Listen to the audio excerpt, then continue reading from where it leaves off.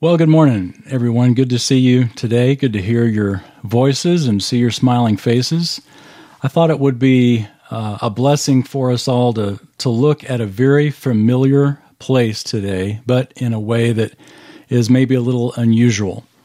I'd like for us to look at what is the most famous verse in the Bible. What verse would that be? John 3:16, right? So let's turn there. John 3:16. It used to be the most quoted verse, but now, these days, the most quoted verse is probably, "Judge not, lest ye be judged." Both are from the lips of Christ, but the second one, "Judge not, lest ye be judged," is so often used to basically say, hey, I can do what I want to do, and you can't stop me. But the context, of course, of that verse is not about not judging. It's about not judging hypocritically. But John 3:16, from the lips of Jesus, you could probably quote it from memory, but if you've got it there in your Bible in front of you, let's read it together out loud. So you just read it out loud from your version, and I'll read it from the New American Standard, which is what I have here in front of me. So let's read John 3:16. "For God so loved the world that he gave his only begotten Son, that whoever believes in him should not perish, but have eternal life." You know, that verse is so familiar to us, it's almost cliche. We could say that over and over, and it just kind of rolls off our tongue like our phone number does. In fact, many of us probably knew this verse before we knew our phone number, from very early days. But Easter is a great time for us to look at this verse carefully and bit by bit, and sort of put it in the juice squeezer, as it were, and squeeze a little more juice out of it than we normally get, because it is really rich. It is a wonderful verse. Notice that the verse starts with the word "for," which means that Jesus is explaining something that he just said. If you look at the context just before verse 16, you see that Jesus is talking to Nicodemus. He's talking to a religious leader of his day who came to Jesus at night asking Jesus questions. Who are you? We know that you've come from God, and because no one can do the miracles that you do unless God's with him. And Jesus jumps right in and begins to talk to Nicodemus about being born again and what it means to be born again. And in the explanation of the statement, be born again, Jesus gives an illustration.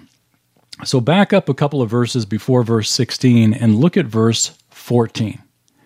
It says, "And as Moses lifted up the serpent in the wilderness, even so must the Son of Man be lifted up, that whoever believes in him may have eternal life." Jesus is speaking about an event that occurred back in the Old Testament when Moses was leading the Hebrew children out of Egypt. They were wandering in the wilderness. The journey was taking too long. The people began to complain, and God sent snakes to bite the whiners. Aren't you glad the Lord doesn't still do that? We would all be snake bit. But the people finally got it. Said, "Look, we did wrong. We complained. Please tell the Lord to take away the snakes." And so what Moses did, God told Moses to put a bronze serpent on a pole and to hold the pole up, and anybody that looked at the serpent, the poison in their body would not affect them. And Jesus uses this, of all things, as an illustration of himself. He says, "Just as Moses lifted up the serpent in the wilderness, so must the Son of Man be lifted up." In other words, we've all got a poison, as it were, in our bodies, in our spiritual lives. And that poison is called sin. And we have to have that look of faith to the one who is lifted up, to Christ, who will be lifted up on the cross. And a look of faith to Jesus removes that which would otherwise take our lives. It's a beautiful illustration. that Jesus uses. And of course, he's talking to Nicodemus, one who would have been well-versed in this text. So the word that Jesus uses here when he says for, he's basically saying it's an illustration. We've all got a poison, we've all got a problem, and I'm about to tell you the solution to that, what it means to be born again. Now, just so I can know who we're talking to here, give me a show of hands, those of you who have never sinned. Just go ahead and hold your hand up. You don't have to raise your digital hand. Just, okay, yes, ma'am, I see that hand. That's good. Anybody else? No, nobody. Nobody's got their hand up, and none of us are without sin. We are all in need of what Jesus is talking about here. We all need the antidote. Now Jesus begins to describe the solution to the problem. Look at John 3:16 again. It says, "For God so loved." God so loved. Everything we do, if you think about it, has a motive behind it. Everything from getting up in the morning to the first cup of coffee to the first words out of our mouth, everything we do has a motive behind it. And this is also true with God. God's motive for what this verse talks about, we're told right up front, is love. And not just love, but he so loved. The emphasis in the Greek language is very heavily on the word love. That's why it's translated so loved, because it's in the very beginning of the sentence. And in Greek, the word order isn't as important for us. We need word order to know what the subject is, what the direct object is, and so forth. But in Greek, you've got words that are laid out in such a way where they can be put in any order, and you know what the subject is. And so the order is laid out to give emphasis. It's sort of the Greek way of italicizing or of underlining a thought. And in this sentence, as John translated Jesus' words, as John recorded Jesus' words in the Greek language, the words here for loved are first in the sentence. The emphasis is God's love, his motivation for what he did when he sent his son. And he did it not so that we would think he's a great guy or that we would want to give him something. He did it because that was who he is. God is love. And of course, you probably guessed that this word, we've heard it so many times in church. The word is agape, or that's the noun form of the verb here, agapo. And it's a love of self-sacrifice. It's not a love that has self-interest. It's a love of self-sacrifice. In English, if we want to italicize something, if we want to emphasize something, we italicize it, or we give emphasis to it as we're speaking. But this sentence is right up front. God so loved. That's the emphasis. Martin Luther one time said, if I were as our Lord God, and these vile people were as disobedient as they be now, I would knock the world in pieces. That sounds like Luther, doesn't it? Aren't you glad that Luther wasn't God? There was a child named Harper that wrote a letter to God. And in the letter, Harper said, "Dear God, it must be very hard for you to love everybody in the whole world. Our family has only 4 people, and I can never do it." I love that. It's so true. C.S. Lewis wrote, he said, "On the whole, God's love for us is a much safer subject to think about than our love for him." You see, God is the initiator of our salvation. He took the initiation. He took the desire to go first. He was the initiator in the relationship. We're the responder. Whether we accept or reject is up to us, but we didn't seek him. He sought us. Of course, John wrote John 3:16, but John also wrote 1 John. Listen to this verse from 1 John chapter 4, verse 10. John writes, "This is love, not that we love God, but that he loved us and sent his Son as an atoning sacrifice for our sins." God was the initiator in the whole deal, which is amazing. That shows his love. And notice in John 3:16, let's keep reading. For God so loved the world is the next phrase or the next words. Notice it doesn't say God loved the Jews or God loved just the good people. God loved the Republicans or some particular person. No, it says he loved the world. And the word here for world in the Greek language is cosmos. Guess what word we get from that? Cosmos, or cosmos, sometimes it's pronounced. And our word, cosmos, is a reference to the universe, but our definition of it is a reference to the universe in the sense that we see it as an order, as an orderly universe, not as a chaotic universe. That's the idea of cosmos. But the word that John uses here for cosmos in his language, in Greek, isn't just a reference to the universe. It is a reference to the earth, and not in this context, not just to the earth, but to the inhabitants of the earth. His point is saying that God didn't just love a few people. He loved everybody on the planet. God's love was a universal love. There's nobody excluded from what is taught in this verse. And God, notice it says also that God didn't just love the world, or not that he loves the world, present tense, but loved, past tense. Now, it's true God loves the world presently, but this is saying about something that happened in the past. God loved the world. His motivation for sending Jesus into the world was a love that he had. And it's an amazing contrast when you think about the whole context of it all, because like what Paul writes in the book of Romans, he says that while we were sinners, while we were helpless, while we were enemies, Romans 5 tells us, Christ died for the ungodly. Christ didn't just die for those of us who loved him, because initially none of us did. You think about it. Who do we love? I love my children. You love your children. You would love my children if you knew my children, but you don't. So you don't love my children. And we especially don't love the children of, like, say, the Taliban. We don't love children of enemies, do we? This was God's love. He didn't just love his own. He loved those Paul describes as sinners, helpless, and enemies. This is the extent of the love of God.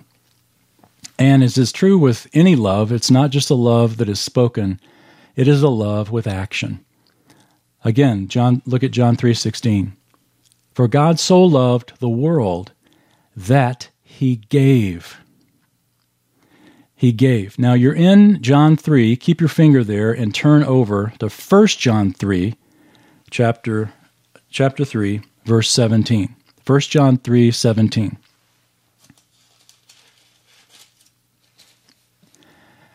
To love is to give. When we say I love you and yet we don't sacrifice, the love is a contradiction. And certainly it comes across as a contradiction, whether we may think we're sacrificing, but it may not be received that way. A congregation sees the contradiction when a pastor says, I love you, but only uses them to serve his own purpose. A parent sees the contradiction in a child who says, I love you, but is only using the parent to get what he or she wants. A child can see the same thing. A child hears a parent say, I love you, but the parent never spends time with the child. There's a contradiction with that. And it's the same in God's love for us. John gives an illustration in 1 John 3, and then he gives an application. Look at 1 John 3:17. John writes, But whoever has the world's goods and sees his brother in need and closes his heart against him, how does the love of God abide in him? Little children, let us not love with word or tongue, but in deed and truth. So John's given us the illustration here that love is not just words, it's action. And we see that in God's own example, that he so loved the world that he said, I love you. No, he so loved the world that he gave. that he actually gave. The God who loved the world is the God who gave to the world. So back to John 3:16, let's keep reading. Here's what he gave. God so loved the world that he gave his only begotten Son. The phrase that here in the New American Standard anyway is only begotten. I think if you have the New International Version, it says his one and only Son, which is a better sense because we don't really use the word begotten very much. Only begotten. That's we never use that unless we're quoting John 3:16. And even then, what does it mean? His only begotten. Well, in the original language, the phrase only begotten is translated from a single word, monogeneo. We get our word genetics from that second part. Geneo, we get our word genetics. Mono, of course, means only. And so in a sense that it's sort of saying that Jesus is the only one with God's genetics. He's the only one like God. We're called sons of God, daughters of God. In fact, we can call God our Father, our Abba Father, because of Christ. But Christ is the only Son of God who is God. He's the only one with God's genes, as it were. He is the only unique Son of God. This is the idea. Jesus is unique. There's nobody like him. He is the most special thing that God could have possibly given. God gave his one and only Son. So here's a principle, and in a sense, it's a challenge for us, an application for us, and here it is. First of all, consider how much God loves you. He gave up his very best for you. Consider how much God loves you. He gave up his very best for you. Max Lucado wrote a whole book on John 3:16 some years ago, and I think it's called 3:16. And he wrote a prayer. Lucado wrote a prayer, and I want to read this to you. It's really well written. Lucado writes, God, I have a question. Why do you love your children? I don't want to sound irreverent, but only heaven knows how much pain we've brought you. Why do you tolerate us?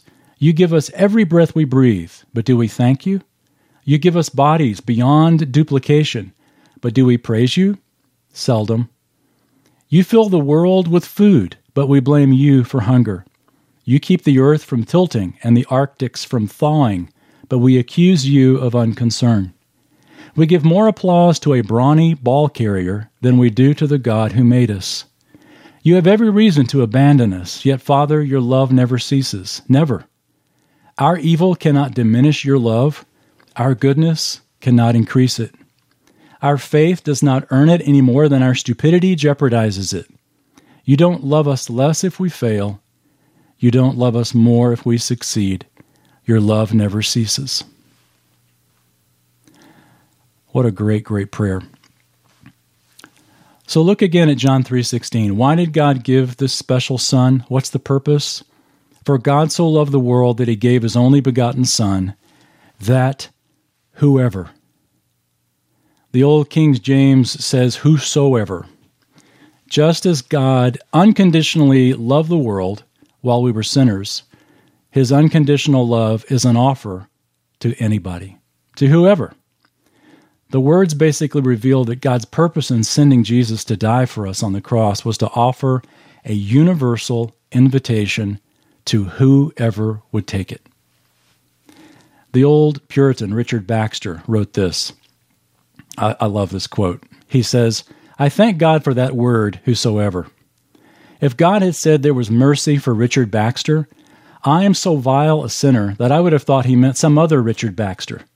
But when he says, whosoever, I know that includes me, the worst of all Richard Baxters. What a great way to put it. Remember that hymn? Kathy and I have been singing it this week. Whosoever surely meaneth me, surely meaneth me, oh, surely meaneth me. Whosoever surely meaneth me, whosoever meaneth me. Every time I sing that, I think of the theme to Hogan's Heroes. I can't get that theme out of my head because it starts about the same. But it's what a great truth. Whosoever, it surely meaneth me. And It means you. You who were made to feel like you were the exception to the love of God. You who were condemned by a boss or a pastor or a parent or a friend or a child. You who were made to feel small in the eyes of someone else. You who know your sin better than anybody else knows it. Even you. Whoever. You are not the exception to the grace of God. You and I both are recipients of God's grace in His only Son, Jesus. And I also love the word whoever because it means come just as you are. Whoever includes the word however. It includes whenever. It includes wherever. It means come as you are. You don't have to change anything to come to Christ. You just come. And when you come, then God changes us. The Apostle Paul felt the same way. Listen to his own words. Paul wrote, Christ Jesus came into the world to save sinners, among whom I am foremost of all. And yet for this reason, I found mercy, in order that in me as the foremost, Jesus Christ might demonstrate His perfect patience as an example for those who would believe in Him for eternal life. That's from 1 Timothy. And that's exactly what Christ says in the next phrase here in John 3:16. Look at that. For God so loved the world that He gave His only begotten Son, that whoever believes in Him, whoever believes in Him. A few years ago, I was talking to a man who had just had emergency surgery. And we were standing out on the street on the square. I remember we were on the square in Denton, Texas. And he had just had emergency surgery. And I said, what would you have done if you had died on that table? What would you have said to God if you had died and immediately you were in His presence and God were to ask you, why should I let you into heaven? And this guy just kind of looked around for a second and he said, well, I've always tried to live a good life. And you can imagine the rest of what his words were. And so after he was done, I just explained the truth of John 3:16 to him and told him that God's gift of eternal life is not whoever leads a good life, but whoever, as Jesus said, believes in Him. Because of that poison that we have called sin that's flowing in our veins, that without Jesus, that poison will not only take us physically, but takes us spiritually. See, John 3:16 shows us not only the universal love of God and the universal provision of God's Son, but it doesn't teach a universal salvation. Even though God's love is to anybody, God's offer is to whosoever, it shows our individual responsibility to respond to that love. Whoever believes, that's individual, that's singular. Because while God loved the world, believing in Him is something that we do by ourselves. When we die, we're not going to stand there with our parents who took us to church. We're not going to stand there with our spouse who went to church with us. We're not going to stand there with our kids whom we took to church, or with our friends that we're at church with these days. We're going to be there on our own, just us and the Lord. And it's going to basically boil down to, have we placed our faith in the one who believed? And remember, have we believed in the one who died for us? Remember the context. Jesus is telling Nicodemus what it means to be born again. He's explaining what it means that as Moses lifted up the serpent in the wilderness, so must the Son of Man be lifted up. Jesus had to die. It wasn't just an option. This was something that had to happen in order for us to believe and to be saved. You think God would have given His only Son if He didn't have to? That God would have given His very best if He didn't have to? That Jesus would have given His life like that if He didn't have to, if there was any other way? In fact, in Gethsemane, you remember Christ's prayer. Father, may this cup pass. If there is any other way for this to happen, may it happen. But not my will, but yours be done. And notice that the verse says that we must believe in him. It's not just that we must believe. We're not just have faith, which is something that you'll hear these days. So many Disney movies and self-help books just talk about having a positive attitude or having faith or just believing. But believing in what? There has to be an object of our faith. And that object of our faith had better be reliable. It's sort of like if you want to get a filling put in your mouth. If you got a bad tooth or you've got a cavity and you need to get a filling, I advise that you don't come to me. Now, I have a drill. It's a great drill. I mean, it could make a hole in your tooth, and it wouldn't take very long. It's a nice Black & Decker drill. I almost brought it to show it to you. And it would put a hole in your tooth, but it wouldn't make you feel better. If you wanted to get the job done, you'd go to Larry Melton or Rex Eatman or any of the other dentists here among us, and they could make you feel better. The object of your faith better be a person who can do the job. It's not just having faith in whoever, but having faith in him, in Jesus, because he is the means that God has provided. And believing basically means trust. Like you believed that the chair that you're sitting in could hold you, but it wasn't until you sat in that chair that the trust or the belief was really shown to be true. When you sat in the chair, you believed it in an experiential sense. That's the idea of believing in him. It's not just believing that, yeah, Jesus could do it, but you actually sit in the salvation that Jesus offers. And what's the result of doing that? Again, look at John 3:16. For God so loved the world that he gave his only begotten Son, that whoever believes in him should not perish. I like that because in the original language, it's very emphatic.